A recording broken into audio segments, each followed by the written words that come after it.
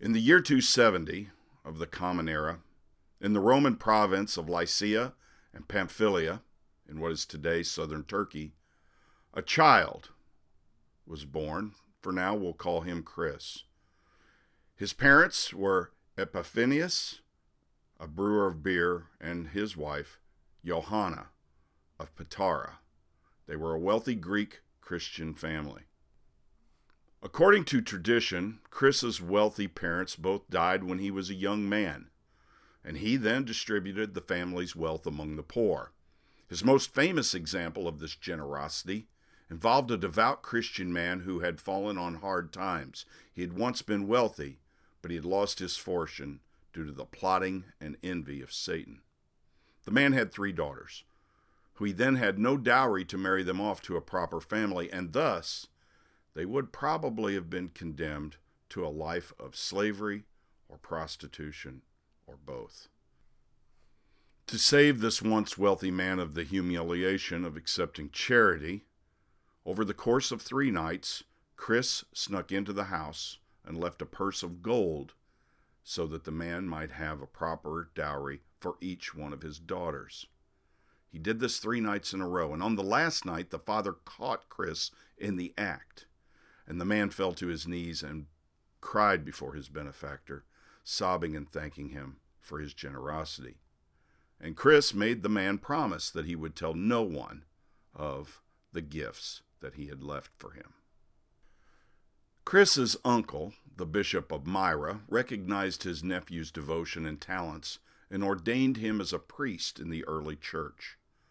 Chris then made a pilgrimage to the Holy Land, and while he was gone, the man who had succeeded his uncle as bishop had died, and the elders of the archdiocese decided that the next man to walk into the church, they would make him the Bishop of Myra.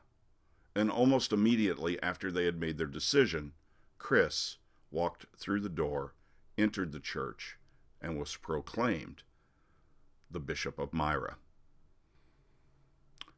During the reign of the Roman Emperor Diocletian, one of Rome's last pagan emperors, Chris was imprisoned and tortured during the Great Persecution, the last and most severe of the Christian persecutions in the empire.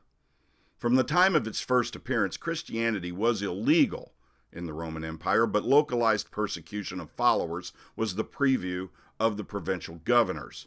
In some areas of the empire, Christians were allowed to practice their faith as long as they contributed and paid homage to the traditional religions. But in other locales, Christians were harassed, beaten, tortured, and killed.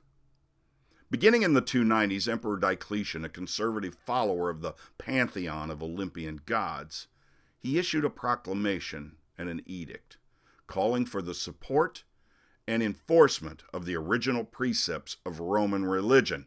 The immortal gods themselves will favor and be at peace with the Roman name, if we have seen to it that all subject to our rule entirely leads to a pious, religious, peaceable, and chaste life in every respect.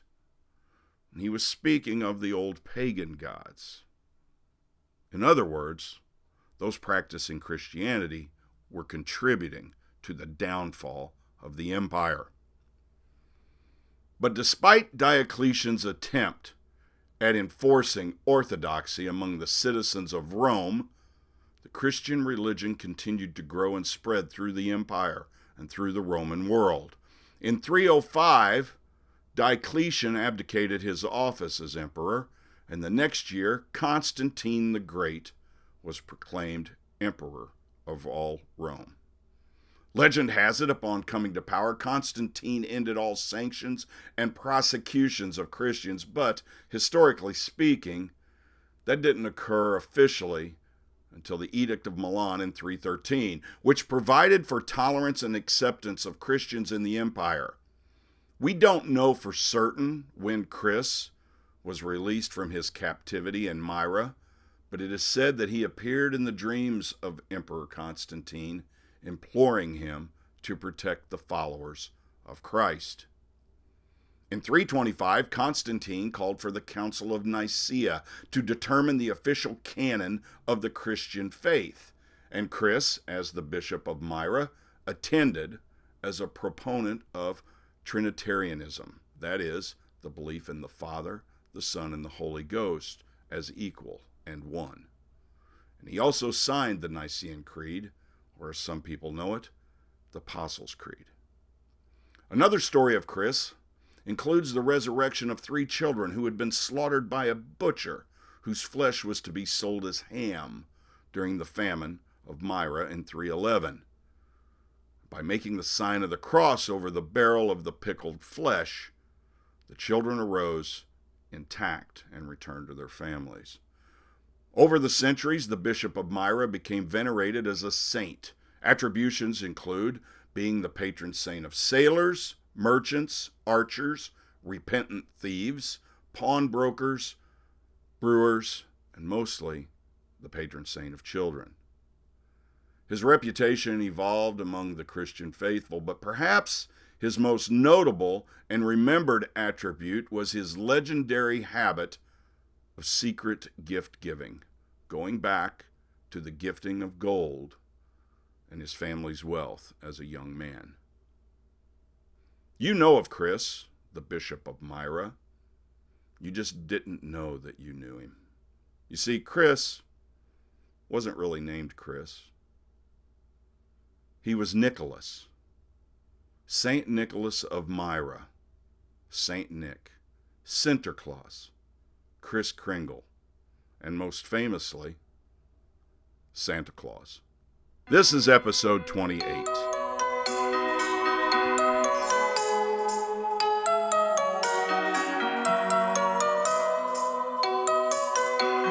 Welcome to the Brews Traveler, exploring the craft beer scene across North America, one craft brewery at a time.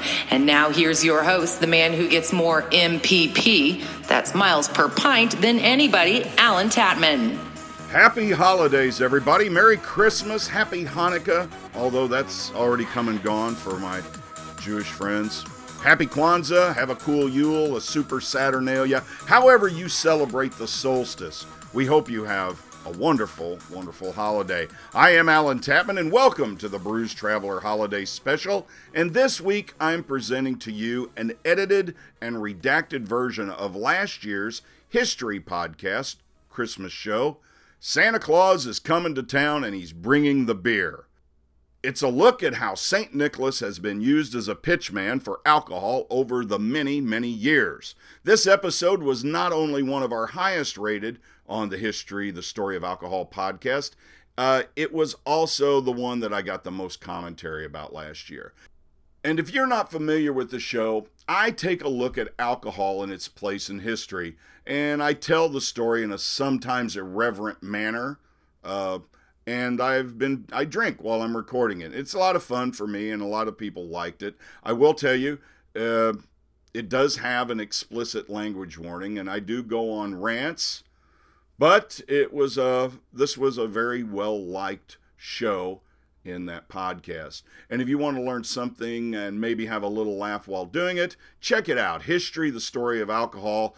Look for the Hillbilly Moonshine Jug icon wherever you get your podcast.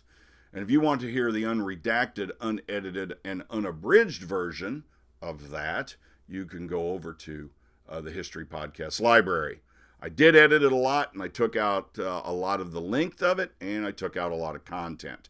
So that's what we've got for you this week. Next week, Tony and I will be back, and we are going to do a review of our top 5 small breweries that each one of us visited in 2018.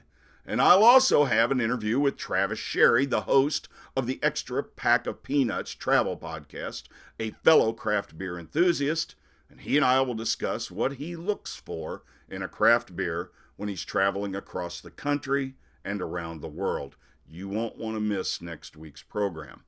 But now, here it is, from December 21st, exactly 1 year ago today, on the History Podcast. Here comes Santa Claus, and he's bringing the beer. I hope you like it, and I'll have a few more words at the other end.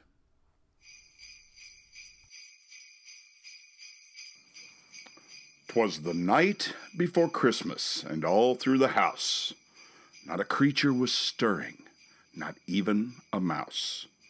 The stockings were hung by the chimney with care, in hopes that St. Nicholas soon would be there.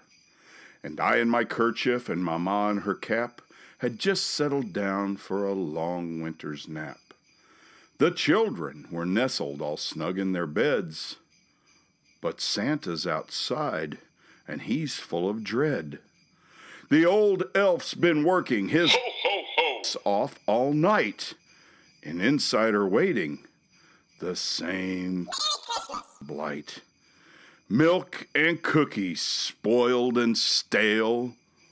Won't someone leave him a righteous stout ale? So, listen, kids, to your drunk Uncle Al here. Contrary to what Mom and Dad told you, Father Christmas did not get that round belly and red nose from sucking down glasses of skim and 2% and eating chocolate chip cookies. Not to destroy your innocent visions of sugar plums and candy canes, if you still have any, but when it comes to treats on a long winter's night, if it's all the same to you, I bet Santa would rather have an ale. Or as they say up north, at the North Pole, ho, ho, sacrilege, you say, the very symbol of childhood innocence? Guzzling alcohol? What's next? The Easter Bunny doing Jell-O shots? Hey, get over it. In fact, from the very beginning, Santa Claus, or the man who he was based upon, and what he then became in the popular culture conscience, was a man of drinking. I'm Alan Tatman, and because no good story ever began with, this one time we were eating a salad, this is history, the story of alcohol. Cheers to you. I hope you're having a wonderful holiday season. Tonight, I'm drinking another good beer from our friends at Santa Fe Brewing Company. They're Adobe Igloo. And you're like, that is a really weird name, Adobe Igloo. Well, they're from New Mexico. And Adobe in Santa Fe, everything's got to be made out of Adobe, or it better look very close to looking like it was made out of Adobe. It's one of the charming things about that city, Santa Fe, is that they have zoned it so everything looks like what you imagine a southwestern high desert city ought to look like. It's a beautiful place, and I plan to go down there sometime within the next few months and see our friends at Santa Fe Brewing. But Adobe Igloo, I tell you what I like about it. Unlike a lot of winter or Christmas ales that the craft brewers are making this time, it's malty, but it's not too sweet. This has a nice finish on it it's not clingy. It's really, really good. But I wouldn't expect anything else from the people at Santa Fe Brewing. They make exceptional beers. If you want to know more about them, check them out at santafebrewing.com. So, Santa Claus. Hey, Santa Claus was based on a man named Nicholas of Myra, who in the 300s CE, he was a Greek who lived in Anatolia, and that is what is today Western Turkey. In 325 CE, he was one of the many bishops to answer the request of Roman Emperor Constantine to appear at the First Council of Nicaea. Because of the many miracles attributed to Nicholas of Myra, he was also known as Nicholas of the Wonders. Among all saints, he is still considered to be one of the most magical. Nicholas is the patron saint of sailors, merchants, archers, repentant thieves. What about non-repentant thieves? Who's their saint? Children, of course, children. Pawnbrokers, prostitutes, students, and brewers. Why brewers, you say? Why brewers? Well, it is said, according to legend, there's no hard evidence to this, but according to legend, it's said that Nicholas's father, who was also a bishop, was a brewer of beer. Now, there's another thing that you need to understand about the brewing of beer at this time. People didn't know how beer worked. They didn't know what yeast was. All they knew was if you mashed up the grain, you let it steep, you made a tea out of it, the malt, and then you put it in this vessel, that it would ferment and turn into beer. That's what they knew, because there was residual yeast in the same vessel. And so, these beers were wild strains of yeast, but, they cultivated them over time. There's a great line in a terrible movie, Robin Hood, Prince of Thieves, with Kevin Costner. And somebody should have just told Kevin Costner from the beginning of that movie, don't even try to and a happy new year. Do an English accent, because you're falling in and out of it all the way. So just stop. And, that falls back to my thing about King John and Richard the Lionhearted. Sean Connery at the end of that movie, he's Richard the Lionhearted, and he comes and he saves the peasants from the cruel sheriff of Nottingham and King John and what. That's horseshit. Whiskey. Again, the Robin Hood legend is Cheap whiskey. like the William Wallace legend is Terrible cheap whiskey. you, Mel Gibson. I'll never forgive you for that. Anyway, but there's one good line in Robin Hood, the Prince of Thieves, and that's from the character who played Friar Tuck, and I can't remember his name right now off the top of my head, but he said, any man can grind grain to make bread, but only God can make beer. And that's what people thought back at this time, was that beer was made by God. It was magical. So that fits into the whole thing with Nicholas. He is the wonder, the worker of wonders and magic. And so that's why he is the patron saint of brewers. Cheers. Thank you, Saint Nicholas. Cheers. But not only is he the patron saint of brewers, he is worshipped in many cities and countries all across Europe. Nicholas's reputation evolved among the faithful, as is common with the early Christian saints. But the one thing that stuck was his legendary habit of secretly giving gifts to others. And that eventually morphed into Santa Claus that we know today, a fat, jolly, pipe-smoking old elf. Shortly after Clement Moore wrote A Visit from St. Nicholas in 1823, parts of which I incorporated into the top of the show, and I morphed into my own thing. Shortly after that, in the 19th century, advertisers began using Santa to sell everything, from shoes to cigars to, yes, beer and whiskey. Now, to get from Nicholas of Myra to Santa Claus of today is a long road, and I could go down that rabbit hole, but Chestnuts roasting on an open fire. We'd be there for a Fa-la-la-la-la-la-la-la. week, all right? Like many facets of our American melting pot society, we freely borrowed from different cultures their views of Santa Claus. We did. And the image we have today came about in 1931 when an illustrator for the Coca-Cola Company came up, whose name was Hayden Sundblom. He came up with the image of Santa that we know now. Look at this image, okay? This is what most of us think if pressed into a picture of Santa Claus in mind. Santa Claus, Saint Nicholas, Kris Kringle, Father Christmas. Before that time, and in other cultures, he was completely different. He had flowing robes of blue and green and other colors. You'll see a variety of beards. Sometimes he had no beard in the drawings. You'll see different headdresses, like a bishop's mitre, and staffs and other symbolic implements and accessories. My point is this. The American version of Santa Claus is our creation, and it has its roots in crass commercialism, which began more than 100 years ago. Today, Santa Claus is used to sell everything from automobiles to razors. Norelco always had that one commercial where Santa Claus is riding over a razor over a snowfield.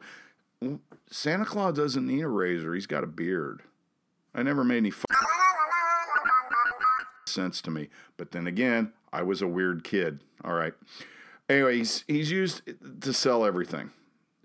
Now, why do I bring this up? What does this have to do with selling beer? Because even before Coca-Cola and Norelco and all of the automobile companies used the jolly old elf to sell soda pop, cars, and razors, the alcohol industry made Santa their number one holiday pitchman.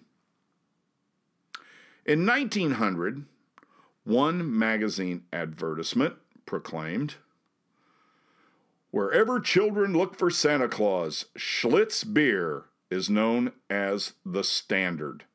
And that opened up the floodgates for everybody else. A few years later, after that, a full-color Life magazine ad portrayed Dewar's Scotch and a soused Santa Claus reading kitty letters while sucking on a bottle of whiskey. All through the first 2 decades of the 20th century, brewers and distillers unabashedly used the image of Santa Claus in their advertising, not only in the United States, but also in Canada and Europe. Budweiser, Molson, Boswell's, Guinness, Dewar's, Martini, Rossi, Falstaff, Olympia, just to name a few, all used various images of Santa Claus in their holiday marketing. And of course, not surprisingly, the temperance movement, advocates and prohibitionists, they condemned those who would suggest that Santa, who, by the way, I'm pretty sure Santa was a legal adult if he had been real. They condemned those who suggested that Santa had a taste for intoxicants. Well, you tell me, of course you drink. You're sitting around in the North Pole, it's cold as all year long. You're watching these elves just build all the time. And you're waiting for one day a year, Christmas Eve. You're going to load up all those toys that those elves have made, and you're going to deliver them to every child around the world. You drink too. All right?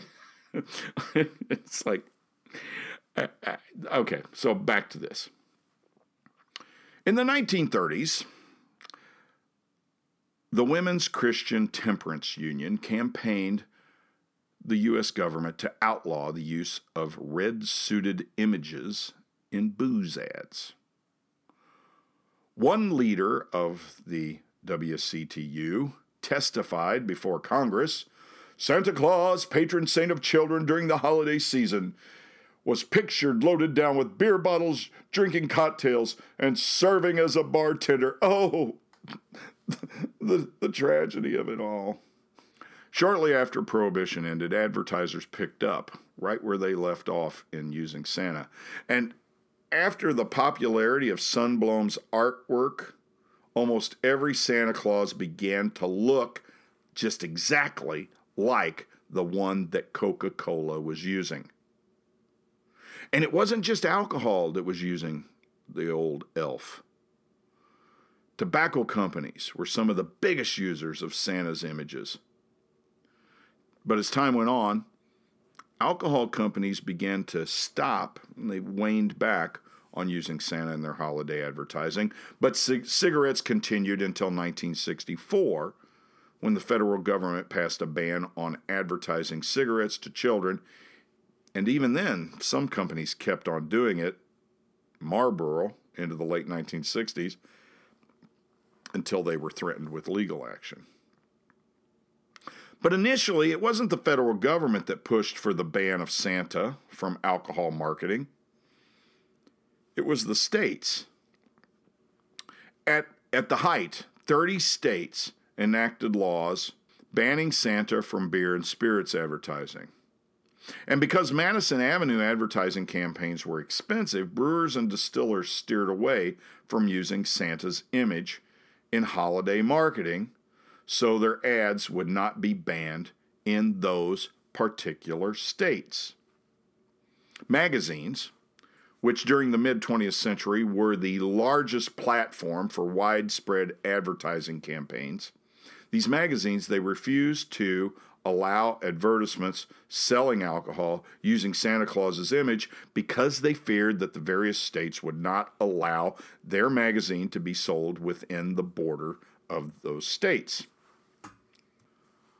One of the last times that Santa was used in an advert by a brewer was in 1948, when Anheuser-Busch had a campaign using the image of a large, jolly man who looked a lot like Santa Claus, but he was wearing a white, not red, chef's coat and a chef's hat, sitting at a banquet table full of food with his arms spread wide, inviting you to come and enjoy a Christmas feast festooned with Christmas decor and enjoy it with a bottle of Budweiser.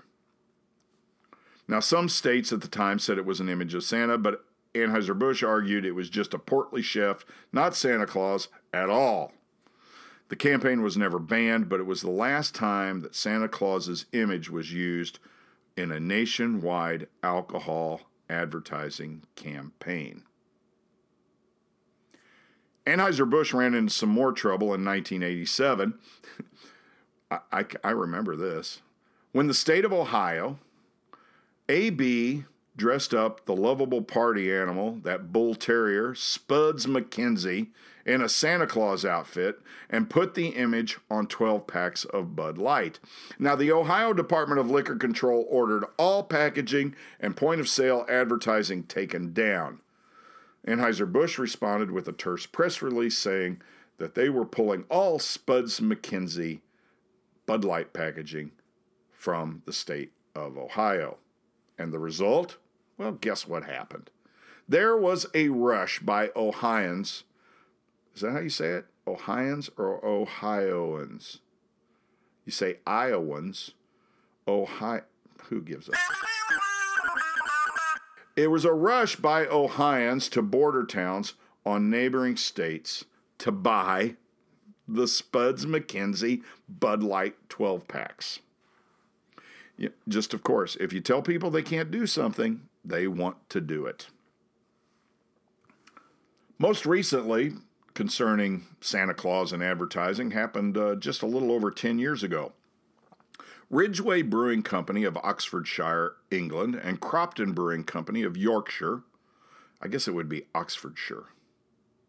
I think that's what it'd be. Anyway, they found out from their importing partners here in the States, Shelton Brothers Distributing, they found out that their holiday beers were banned in several states because of labeling.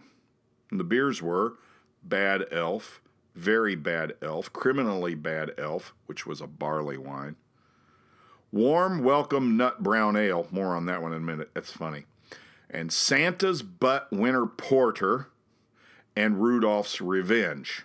And they were banned on the grounds that the artwork on the label portrayed characters, elves, Santa Claus, a mythical reindeer, and they were aimed at underage drinkers. Undignified and improper was the way Maine state liquor officials described the cartoon of Santa dangling precariously over an open fire on the label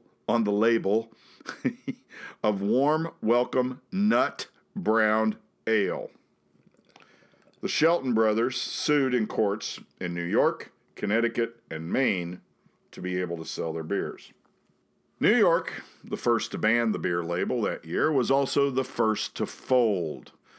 The state liquor authority stated that the label had originally been banned at a staff level, which means the director's not taking any responsibility for this. It was done by an underling.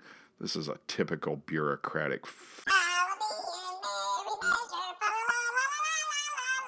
When it was reviewed by the New York State Liquor Authority General Counsel, the beer label passed without issue. Now, Maine took a bit longer, perhaps waiting for the lawsuit to be fully filed, perhaps examining the evidence, or maybe they were just waiting for fallout from New York's reversal. Either way, on December 22nd, just 3 days before Christmas, 2006, the Maine Bureau of Liquor Enforcement reversed the ruling against Santa's Butt Winter Porter and Warm Welcome Nut Brown Ale. Connecticut soon followed suit. Now today, as far as I can find out, the only restriction on buying these beers is territory distribution and Ohio. You still can't buy Santa's Butt Winter Porter and Warm Welcome Nut Brown Ale or Bad Elf or any of the Bad Elves or Reindeer beers anywhere in the state of Ohio. Now, as far as the federal government goes, they have guidelines. Brewers are committed to a policy and practice of responsible advertising and marketing. So really, it's kind of a self-monitoring thing. But beer advertising and marketing materials should not depict Santa Claus is one of the clauses, sorry about that, in the book, Alcohol Marketing and Advertising, a Federal Trade Commission report to Congress from 2003. And it's right there under Section 3 and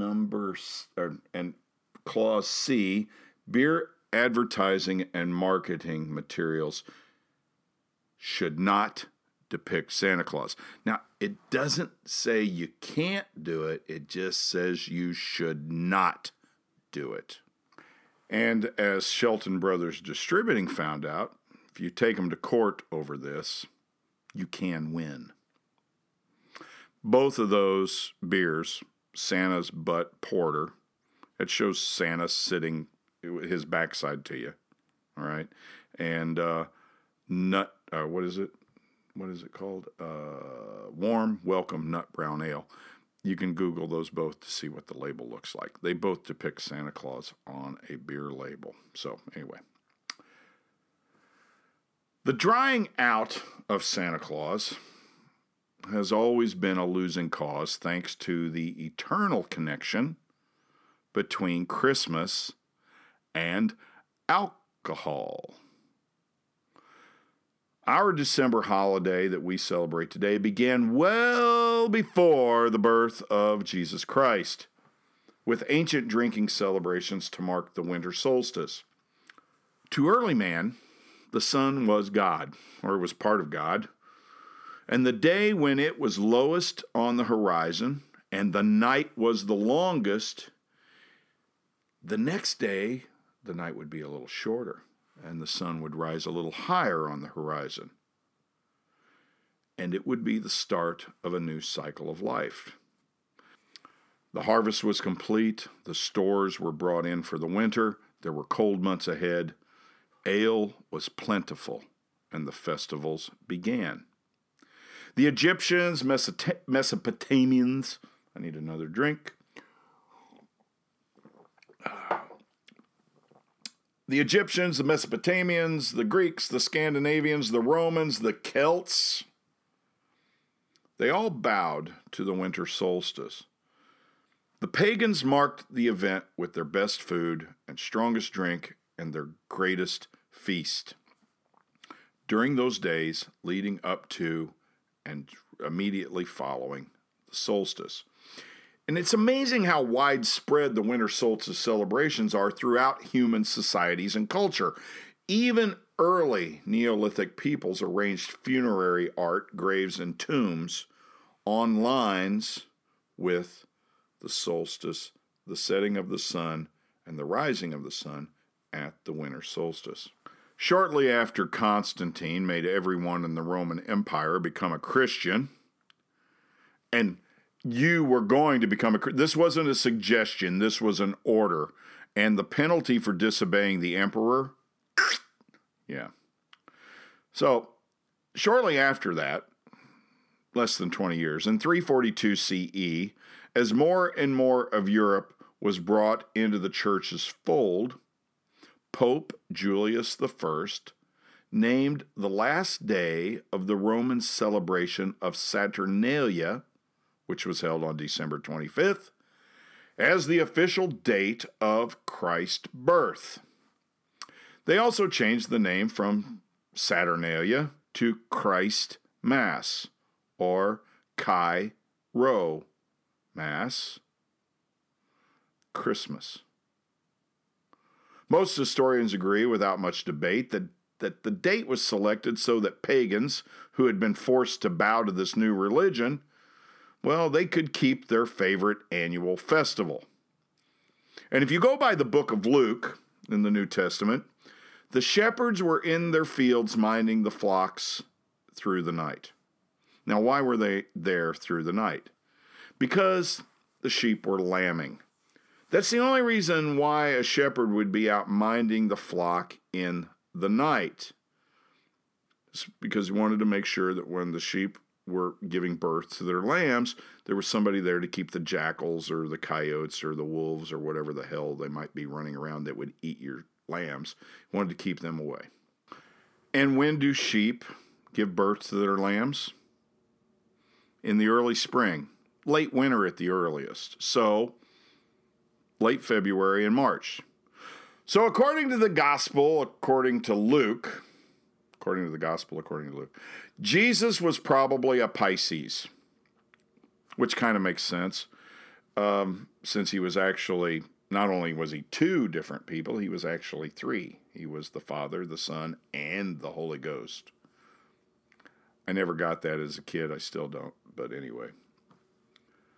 The pagan winter parties never stopped. By the Middle Ages, Christmas would be celebrated by Trappist monks, raising goblets of their finest, strongest ales. It probably wasn't goblets so much as it was tankards, but anyway. Cheers. And why would anyone fast from alcohol on this high holy day? In the 12th century, no one less than St. Francis of Assisi, that's St. Francis, he scoffed at the idea of not drinking on Christmas. During the Middle Ages in Norway, farmers were required to, by their jarl, their earl, to brew a special Christmas beer known as Yule. Under law, the batch had to be made with as much grain as the combined weight of the farmer and his wife, or else they risked expulsion from their property. This is another one of those legends that's probably not true, that somebody during the Victorian time that called themselves a historian made up. I can't find any early documentary. But, again, this is the mix of history and mythology, hagiography, as we know it. The tradition of special drinks for this special day only grew more and more and more. And if you listen to last week's episode, which we did a repeat of last year's Christmas show, I talk about all of the celebratory Christmas drinks, including in the 1600s, when revelers throughout England would march from door to door with cup in hand in search of bowls filled with a spiced ale punch called wassail. Here we come a-wassailing among the leaves of green. Anyway, but the pious Puritans of both England and of the North American colonies, they objected to the pagan traditions of Christmas. And Massachusetts Bay Colony completely outlawed the celebration of Christmas religiously or secularly at all. Now, of course, that didn't last long. By the Revolutionary War, Americans were celebrating the holiday with right strong Christmas ales. And in the 19th century, when Santa Claus evolved as a symbol of Christmas, he was frequently portrayed with a tankard of ale in hand. Milk and cookies? Bah humbug. As Goebel Beer Company advertised in 1910, drink deep of the brew that restores one's faith in Santa Claus. So, this year, instead of milk and cookies, Santa needs a pop. Malt, yeast, water, and plenty of the hops. A sour, an IPA, it's hard to choose. A dark stout, there's just too many brews. Take a moment, try to think. This holiday season, what would your Santa drink? And once he's finished his mug of good cheer, listen closely and you will hear, ho, ho, ho, ho, ho. Thank you all for another good year. Ho, ho, ho, ho, ho. Maybe I'll take that job at the mall after all, if they let me have a beer. On behalf of myself and Brian and Tim and all of us here at History, including the boss, Mary Lee, let me wish you the happiest of holiday seasons. Have a cool Yule, a happy Hanukkah, Merry Christmas, a super Saturnalia, and a wonderful New Year. History Episode 53 was written and produced by me, Alan Tatman. The technical director of History is Brian McGeorge. The marketing director of History is Tim. I'm not the Bomber McVeigh of Mission Digital Marketing. History is a Wild Irish production recorded at River's Edge Studios. All rights reserved. You've been listening to The Bruised Traveler. Follow us on Facebook, Twitter, and Instagram, or check out our blog on website thebruisedtraveler.com. Cheers! So that was from last year's History Podcast Christmas show. Hey, thanks for listening to The Bruised Traveler, everybody. Please follow us over on Facebook and Instagram at The Bruised Traveler Podcast. And even though we gave them the week off, Gaelic Storm provides us with the soundtrack to The Bruised Traveler. Maybe by next year, they'll have a Christmas album out, or maybe I can get Pat and Steve to just sing us a couple of Christmas carols for the show. You can always find out what's going on with them over at GaelicStorm.com. Marketing consultation is provided by Mission Digital Marketing. Christmas Eve, if you're in the mid-Missouri area, that's this coming Monday, please come down to the pub and have some eggnog and say hello. We'll be opening at 3 p.m. The kitchen opens at 4 p.m. We'll have homemade eggnog served at 6, 8:30, and 11 o'clock each time, supplies lasting. We've got some righteous ales on tap down there as well, so I hope to see you there, but if not, I'll see you right back here on the podcast. Take care of each other, take care of the earth. It's everything we've got. And Marilee, as always, honey, you are the measure of my dreams. I love you. Merry Christmas, everybody, and so long for just a while.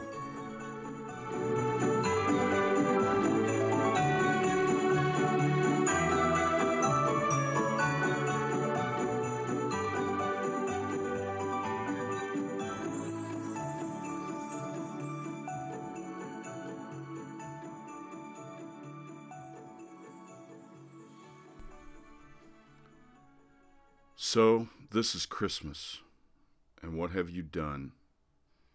Another year over, a new one just begun. So this is Christmas. I hope you have fun. The near and the dear ones, the old and the young. A merry, merry Christmas, and a happy new year. Let's hope it's a good one, without any tears. So this is Christmas, for weak and for strong, for rich and the poor ones. The road is so long. And so happy Christmas, for black and for white, for yellow and red ones. Let's stop all the fights. A very Merry Christmas and a Happy New Year. Let's hope it's a good one, without any fears. War is over if you want it. The war is over now. John Lennon, born Liverpool, England, October 9th, 1940.